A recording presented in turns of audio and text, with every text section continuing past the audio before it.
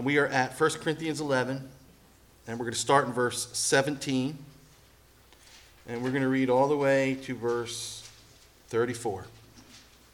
17 to 34 of 1 Corinthians 11, and it's on the Lord's Supper, and as you see, we're having an extra Lord's Supper this month as a practical application of the sermon. Let's stand together for the reading of God's powerful, authoritative word. Hear God's word to you this morning. In the following directives, I have no praise for you, for your meetings do more harm than good. In the first place, I hear that when you come together as a church, there are divisions among you, and to some extent, I believe it. No doubt there have to be differences among you to show which of you have God's approval. When you come together, it's not the Lord's Supper you eat. For as you eat, each of you goes ahead without waiting for anybody else. One remains hungry, another gets drunk. Don't you have homes to eat and drink in? Or do you despise the church of God and humiliate those who have nothing? What shall I say to you? Shall I praise you for this? Certainly not. For I received from the Lord what I also passed on to you. The Lord Jesus, on the night he was betrayed, took bread, and when he had given thanks, he broke it and said, "This is my body, which is for you. Do this in remembrance of me." In the same way, after supper, he took the cup, saying, "This cup is the new covenant in my blood. Do this whenever you drink it in remembrance of me. For whenever you eat the bread and drink this cup, you proclaim the Lord's death until he comes. Therefore, whoever eats the bread or drinks the cup of the Lord in an unworthy manner will be guilty of sinning against the body and the blood of the Lord. A man ought to examine himself before he eats of the bread and drinks of the cup. For anyone who eats and drinks without recognizing the body of the Lord eats and drinks judgment on himself. That is why many among you are weak and sick, and a number of you have fallen asleep. But if we judged ourselves, we would not come under judgment. When we are judged by the Lord, we're being disciplined so that we will not be condemned with the world. So then, my brothers, when you come together to eat, wait for each other. If anyone is hungry, he should eat at home, so that when you meet together, it may not result in judgment. And when I come, I will give further directions. Thus ends the reading of God's holy, inerrant word. May he bless it to our hearts and lives this morning. You may be seated. Originally, of course, this is part of a larger series of the means of grace, and we talked about being devoted like they did in the early church. Acts chapter 2, remember, verse 42? After 3,000 of them got saved, they devoted themselves what? To the apostles' teaching, to the word, right? To the fellowship, that is the church, the gathering of the people of God. Then what? To the breaking of bread, which we're going to be talking about now, which is the Lord's Supper. And then lastly, to what? To prayer. So we've dealt with the other three this morning. We're taking the big one, the Lord's Supper, together. And I figured where else but to start than the great passage where Paul expounds it in the most detail that we have in the New Testament. But fortunately and unfortunately, he had to address it because it was a literal zoo at Corinth.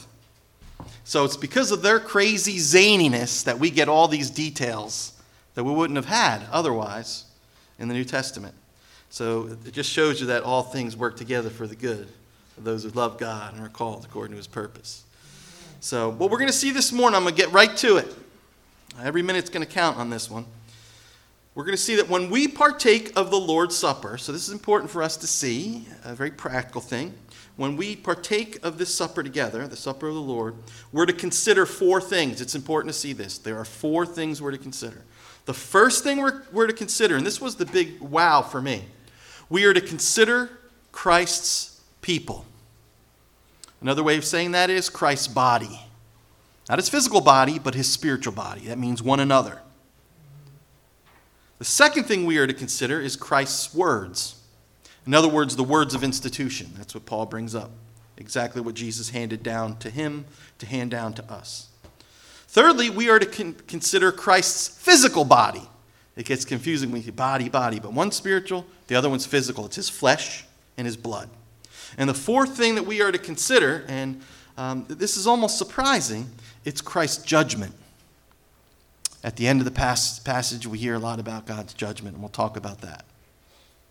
So those are four things that we should be considering before we partake of this holy, powerful meal that Christ gave us. So let's take a look at the first one. And this is definitely the longest point. And it's interwoven throughout all of the points.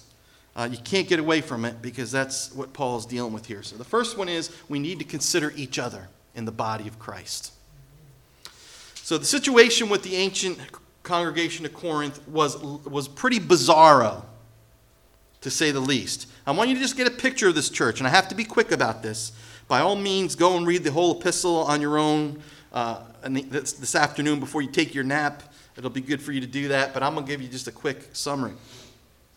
First of all, they were fighting like little children about which church leader was the best. One was like, I follow Paul. Well, I follow Apollos. And then there was the spiritual one, I follow Christ.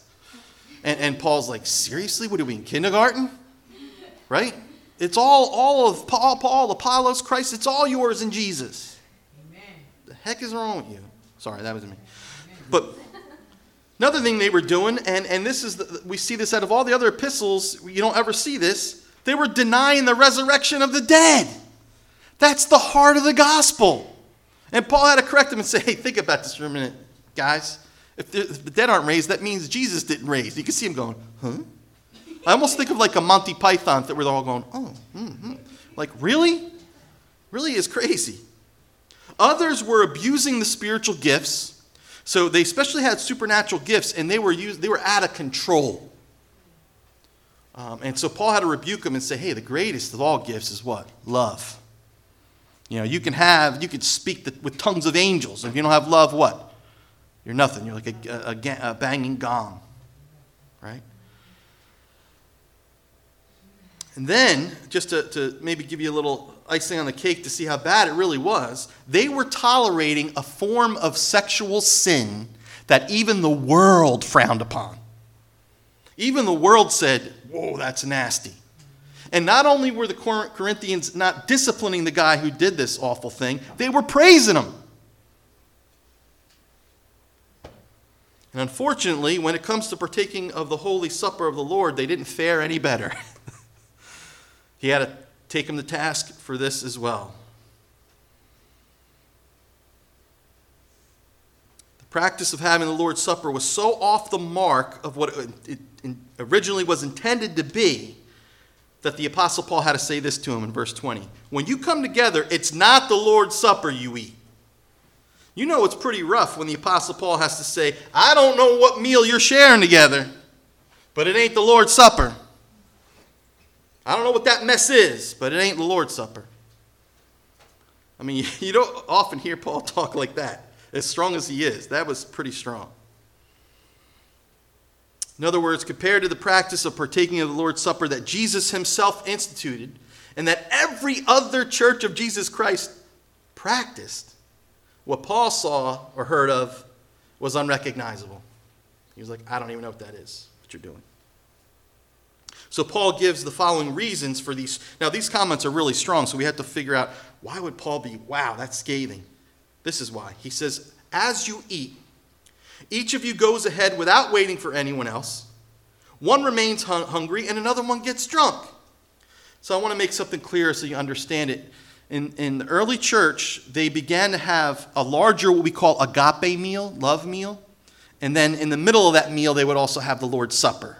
So in other words, it's kind of be like what we do now. We have potluck supper. But they were kind of mixing that with the Lord's Supper. And so what you had here is they took the Holy Supper of the Lord, which was instituted to commune with the Lord's physical body and blood, and his spiritual body, the church, into a meal. They turned it into a meal which promoted selfish indulgence and humiliating division in the church that, listen, this is important, in the church that Jesus bought with his own blood. So I want you to see what they were doing. They were humiliating the poor brothers among them, because they were greedily chowing down and drinking up, and then when the poor brother went to the table, there was nothing left. And that's why Paul says, don't you have food at home? That you have to humiliate those whom Jesus bought with his own blood? And I think there's Dick Lucas said something, and wasn't going to bring this up, but I think he puts it really well. This is what he says. He's speaking about when he comes to the Lord's Supper. When I come to the company of Christian people, and I'm glad he said this because I can't say it, I see Mr. and Mrs. Jones and their tiresome children around me. And I think to myself, they can't really be very important or very valuable. When I'm at the Lord's table, I'm reminded of their value. If they're Christians living together in the Christian church, what's their value? Their value is the blood of Christ.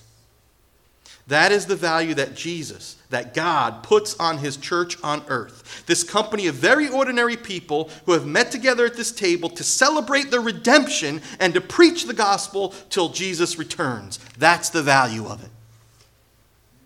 And so you have to understand how serious of a heinous of a sin this is. It's to devalue those that Jesus bought with his own blood.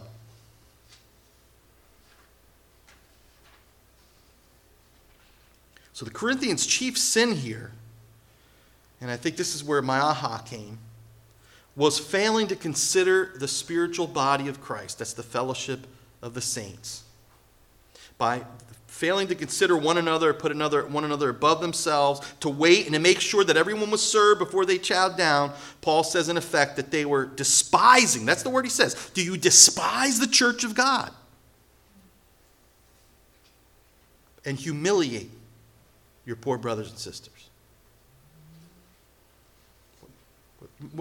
What became very clear to me is that communion is more of a corporate event than an individual thing. In other words, it's about communing with Christ's physical body and blood, of course, but also Christ's spiritual body, the church. So often we make it into a personal thing only. When we talk about examining ourselves, what do? We think about our personal sins. And let me tell you something. We certainly should do that, right? I mean, if we're living like the devil all week and then we come to church and all of a sudden put the halo on, that's obviously we need to examine ourselves, right? If our lives have nothing to do with walking with Jesus out there and then all of a sudden in here we want to be walking with Jesus, that's when we need to get right. Something ain't right. But the emphasis here is not that. The emphasis here is, are you right with your brother and sister in Christ? And are you treating them with love, respect, kindness? Now, for us today, this is important to know. When we partake of the Lord's Supper, we don't do so as part of a larger feast, nor do we use real wine. So we kind of cut out the gluttony and the drunkenness right away. You get one little tiny cup, right? And you get a little cracker. Unleavened bread. So we're not really going to have to worry too much about being guilty of that here when we partake of the Lord's Supper. But what we can still learn from this, and this is where its application in Corinth is obviously a little different than its application in Atlantic City here. We can still learn from this is that when we participate in the body and blood of Jesus together, we must consider the communion of the saints. In other words, we have to be considering our relationships one with another. As we come to the common table, we are the common loaf, common body of Christ. We need to consider how we're treating one another, whether or not we're acting lovingly, patiently, or graciously with one another. Otherwise, whatever we're partaking of, it's not the Lord's Supper. Not the one who died and gave himself for us so that we would become one family of God, so that we would show to the world that he is the real Messiah, so that people would say how they love one another. This Jesus is real. It's the supper of the one who died to make us one body. He made up of rich and poor, male and female, slave and free, Jew and Gentile, you name it. There's an old illustration, but I love telling it. As old as it is, I don't usually tell many illustrations about the Duke of Wellington, but I'm going to this time. Duke of Wellington is obviously a person of high society, high ranking, and he came into an Anglican church in his day, and he went to have the Lord's Supper. They would come forward in those days, and he went to kneel down to have the Lord's Supper, and a poor man came and sat across from him. And the usher really quick grabbed the poor man and was telling him basically to get up and wait until the wealthy man was served. And the Duke grabbed the shoulder of the poor man and sat him back down with respect, with a respectful tone said to him, "We are all equal here, brother." Amen.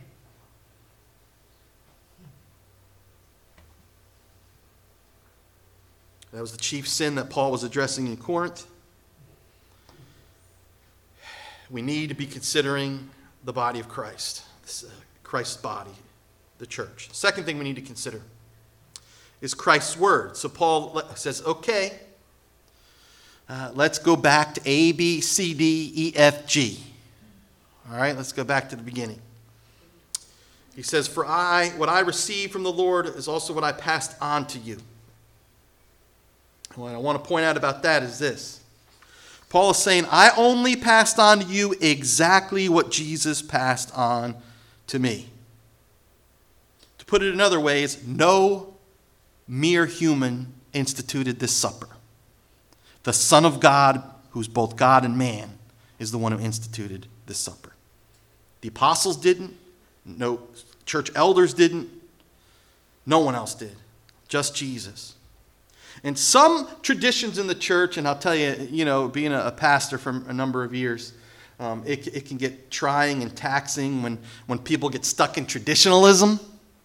And some traditions definitely outlive their usefulness, and it's time to put them to bed. Can I get an amen? Amen. This is not one of them.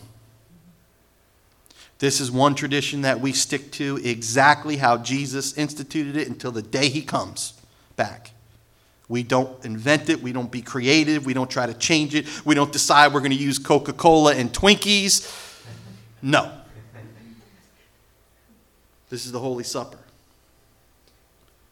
I didn't make that up, by the way. There's some crazy people that actually do things like that. It's insane. All in the name of being hip. Whatever. Paul says this, the Lord Jesus, on the night he was betrayed, verse 23, took bread. And when he had given thanks, he broke it and said, "This is my body, which is for you. Do this in remembrance of me." In the same way, after the supper, he took the cup, saying, This cup is the new covenant in my blood. Do this whenever you drink it in remembrance of me. Okay, now put your thinking caps on. Stay awake with me for a minute. The Lord's Supper is a simple meal of eating bread that represents our Lord's body, and drinking wine that represents the new covenant in our Lord's own blood.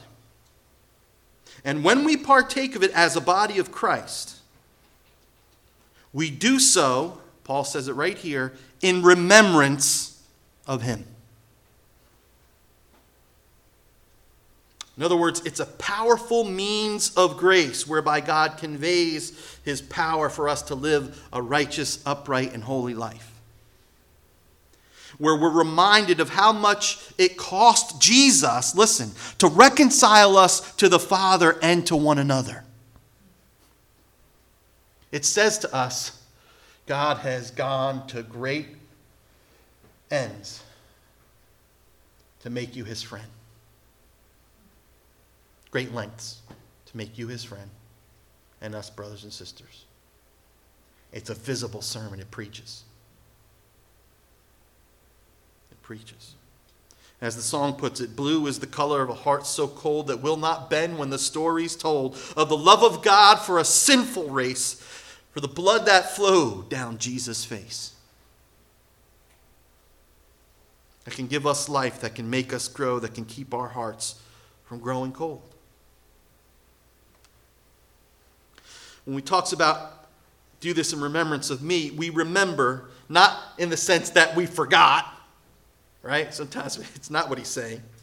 He's saying, in other words, we mull it over, right? We're confronted with it. We meditate on it. We call to mind Jesus, and in particular, the giving of his body, his flesh, for our sins, the pouring out of his blood, the sealing of the covenant of grace. Listen to that. Jesus said it, the new covenant in my blood. It's a visual reminder. Every time we take the Lord's Supper, it's a visual reminder that God has kept his promise to forgive our wickedness and remember our sins no more. Amen. That's what it says. Amen. It speaks, brothers and sisters. It speaks.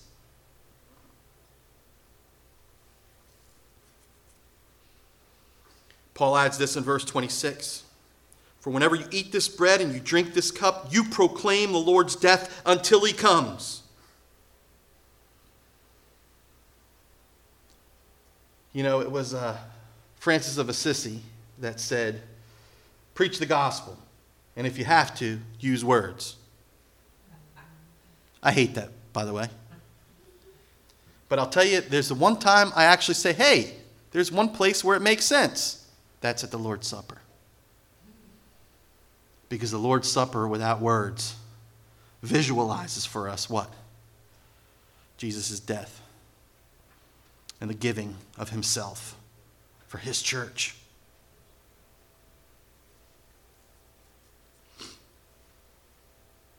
It's a visual reminder of the memory verse we had up here earlier. He was pierced for our transgressions, crushed for our iniquities. The punishment that brought us peace was upon who? Him. And it's by his what? His wounds. Or in another version, his stripes. We're healed. I often remind you as a congregation that you should be preaching the gospel to yourself. Everybody remember I've said that a number of times in a number of sermons, so much so that you're probably getting sick of it. Well, I'll tell you what. Every time we have the Lord's Supper, that's exactly what it is. It's a preaching of the gospel to ourselves. Renewing us, refreshing our faith, stoking the flames of an attitude of gratitude, which leads to keeping our spiritual fervor serving the Lord. We do that, Paul says, until Christ comes again. So in other words, the Lord's Supper is going to last until Jesus places his foot on this earth again.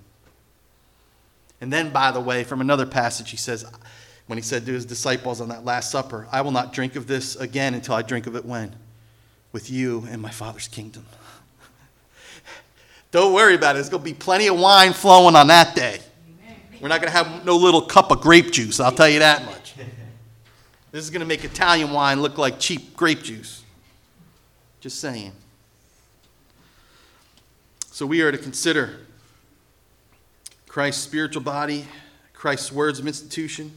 Thirdly, Christ's body, his physical body. Paul gets into that, of course. And he says this in verse 27. That's where it starts getting real. Therefore, whoever eats the bread or drinks the cup of the Lord in an unworthy manner will be guilty of sinning against the body and blood of the Lord. A man ought to examine himself before he eats of the bread and drinks of the cup. For anyone who eats and drinks without recognizing the body of the Lord eats and drinks judgment on himself. That is why many among you are weak and sick, and a number of you have fallen asleep.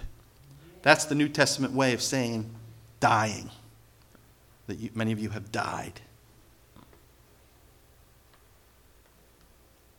Remembrance is a vital part of partaking of the Lord's Supper, but there's something even deeper going on when we have the Lord's Supper by faith. We're actually communing. All right, now it's going to get heavy here. We're actually communing with the physical body and blood of Jesus, who has ascended, ascended, and is sitting right now at the right hand of the Father. Physically, Jesus is at the right hand of the Father. And when we partake of this bread and of this cup, we are communing with his physical body. That's pretty heavy.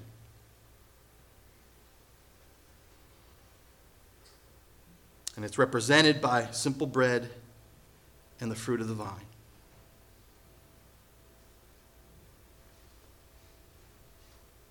And this is what Paul means when he says, if anyone eats of the bread and drinks of the cup in an unworthy manner, he will be guilty of sinning against. Listen, here's the important part. Sinning against, not simply sinning against the Lord, but sinning against the body and the blood of the Lord. Did you notice that? You're going to be sinning against Christ's body and his blood. In other words, even though the bread doesn't magically transform into Jesus' physical flesh, it does represent it in a very real way. You understand? That's the big debate in church history. Well, what is it? It's still bread, but it represents the real body of Jesus. Don't mistake that for one moment. We have a real communion with a real risen Christ. Let me take you back one chapter. I think it's my only cross-reference this morning. And it's Corinthians 10. We don't have time for the explanation of the whole context, don't worry. I'm just going to quote a few verses and explain how it relates to what we're talking about. This is what Paul says in Corinthians 10, 16 to 17 when he mentions the Lord's Supper there. Is not the cup of thanksgiving for which we give thanks a participation in the blood of Christ? And is not the bread we break a participation in the blood of the body of Christ?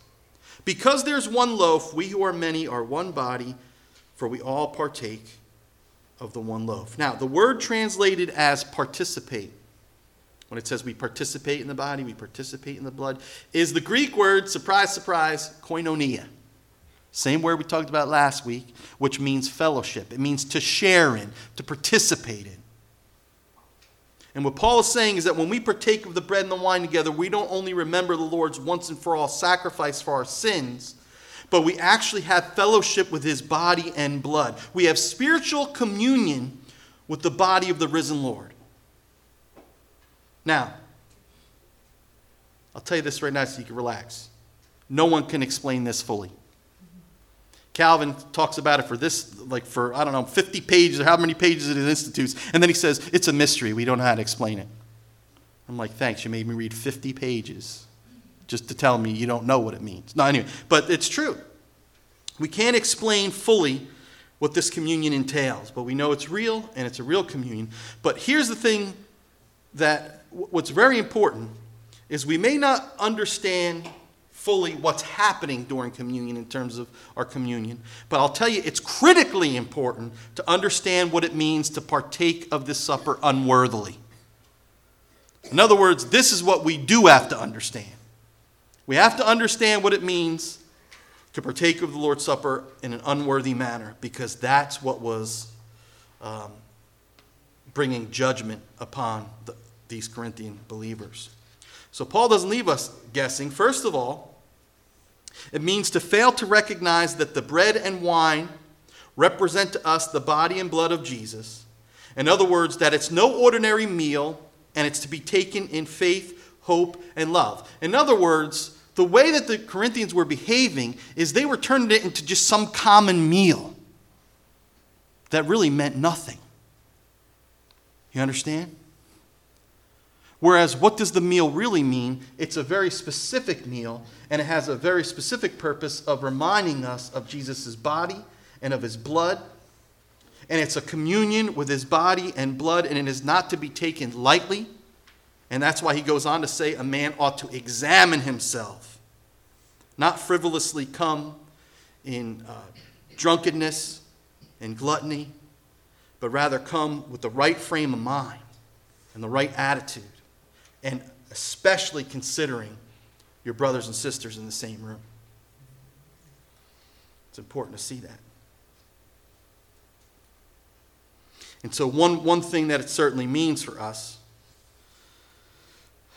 Dick Lucas tells the story of one time when a brother was passing out the elements. He noticed there were two believers who were both going to take communion, and they were not speaking to one another. They weren't on speaking terms, and they were going to partake of the Lord's Supper. So instead of giving them the bread, he slipped them a little note. And the note said, "Go and be reconciled to your brother, then come and offer your gift." And the good news is they actually did that. They went outside and they took care of business. Amen. And they got right.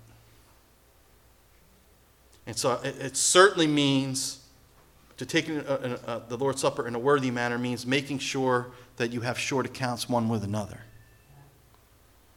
with the family of God.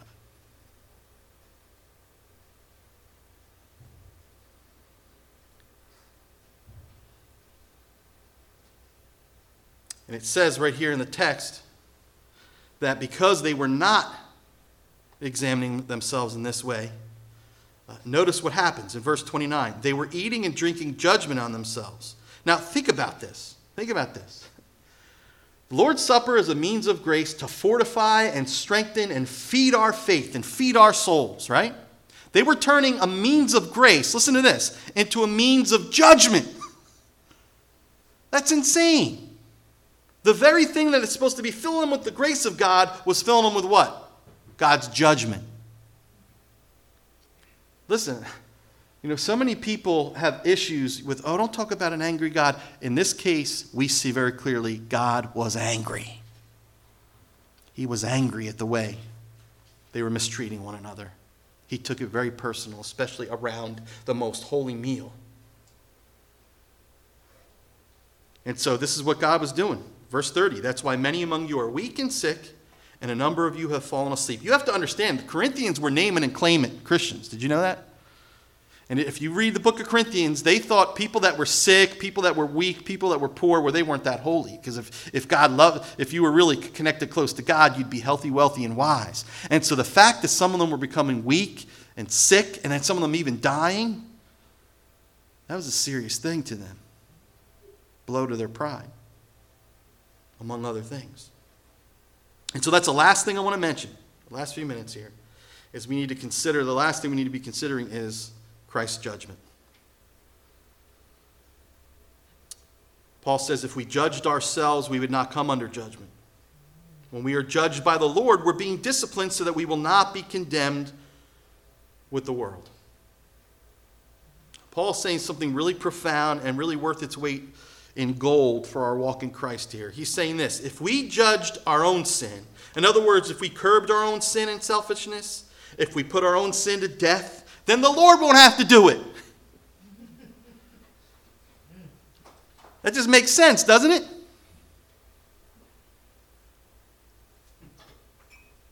And also, when we do fall into sin, we need to call it what it is: sin, and repent of it. And judge it right there and then say, God, I agree with you. This is wicked. And I have no excuse. It's not my wife's fault. It's not my kid's fault. It's not the church's fault. It's not the cops' fault. It's my fault. Amen. And it ain't President Trump's fault. He's got his own faults. Forgive me, O Lord, for this great thing, great sin. We judge ourselves so the Lord won't do it. And here's this wonderful word of grace in the middle of this judgment. Even in judging his own people, as severe as he was with the sin of the Corinthians, God only did it as a form of what? Fatherly discipline.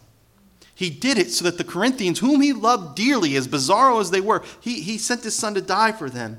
He did it so that they wouldn't be what? Judged with the world. And here's what our world needs to be warned of, my brothers and sisters. A judgment is coming.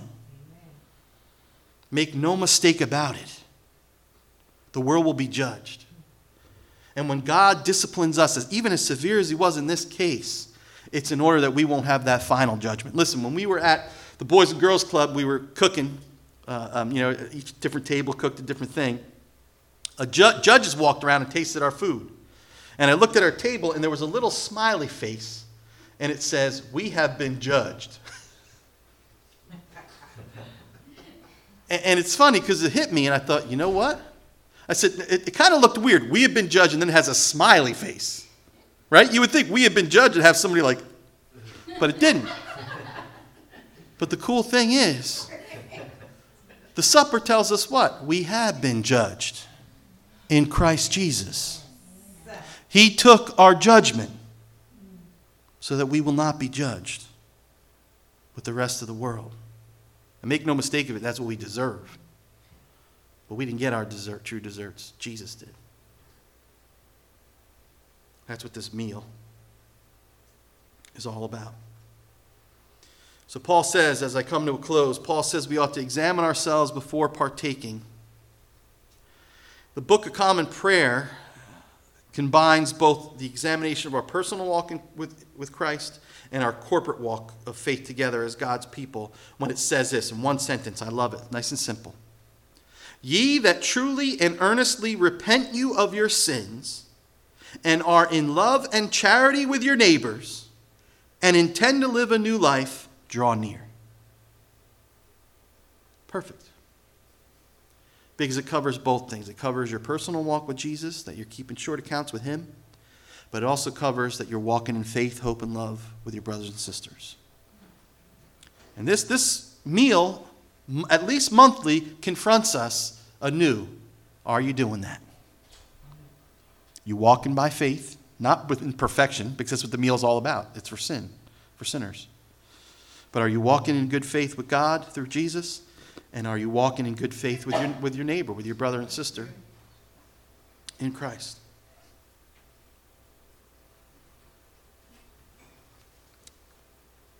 We'll end with this one. This is a little more wordy, but I think it's powerful. John Calvin, who I mentioned wrote a lot about the Lord's Supper. This is a wonderful thing that he says, and then we'll pray. We come to the table, he says, to offer our vileness and our unworthiness to him, so that his mercy may make us worthy of him. We come to despair in ourselves so that we may be comforted in him. To abase ourselves, that's to humble ourselves, so that we may be lifted up by him.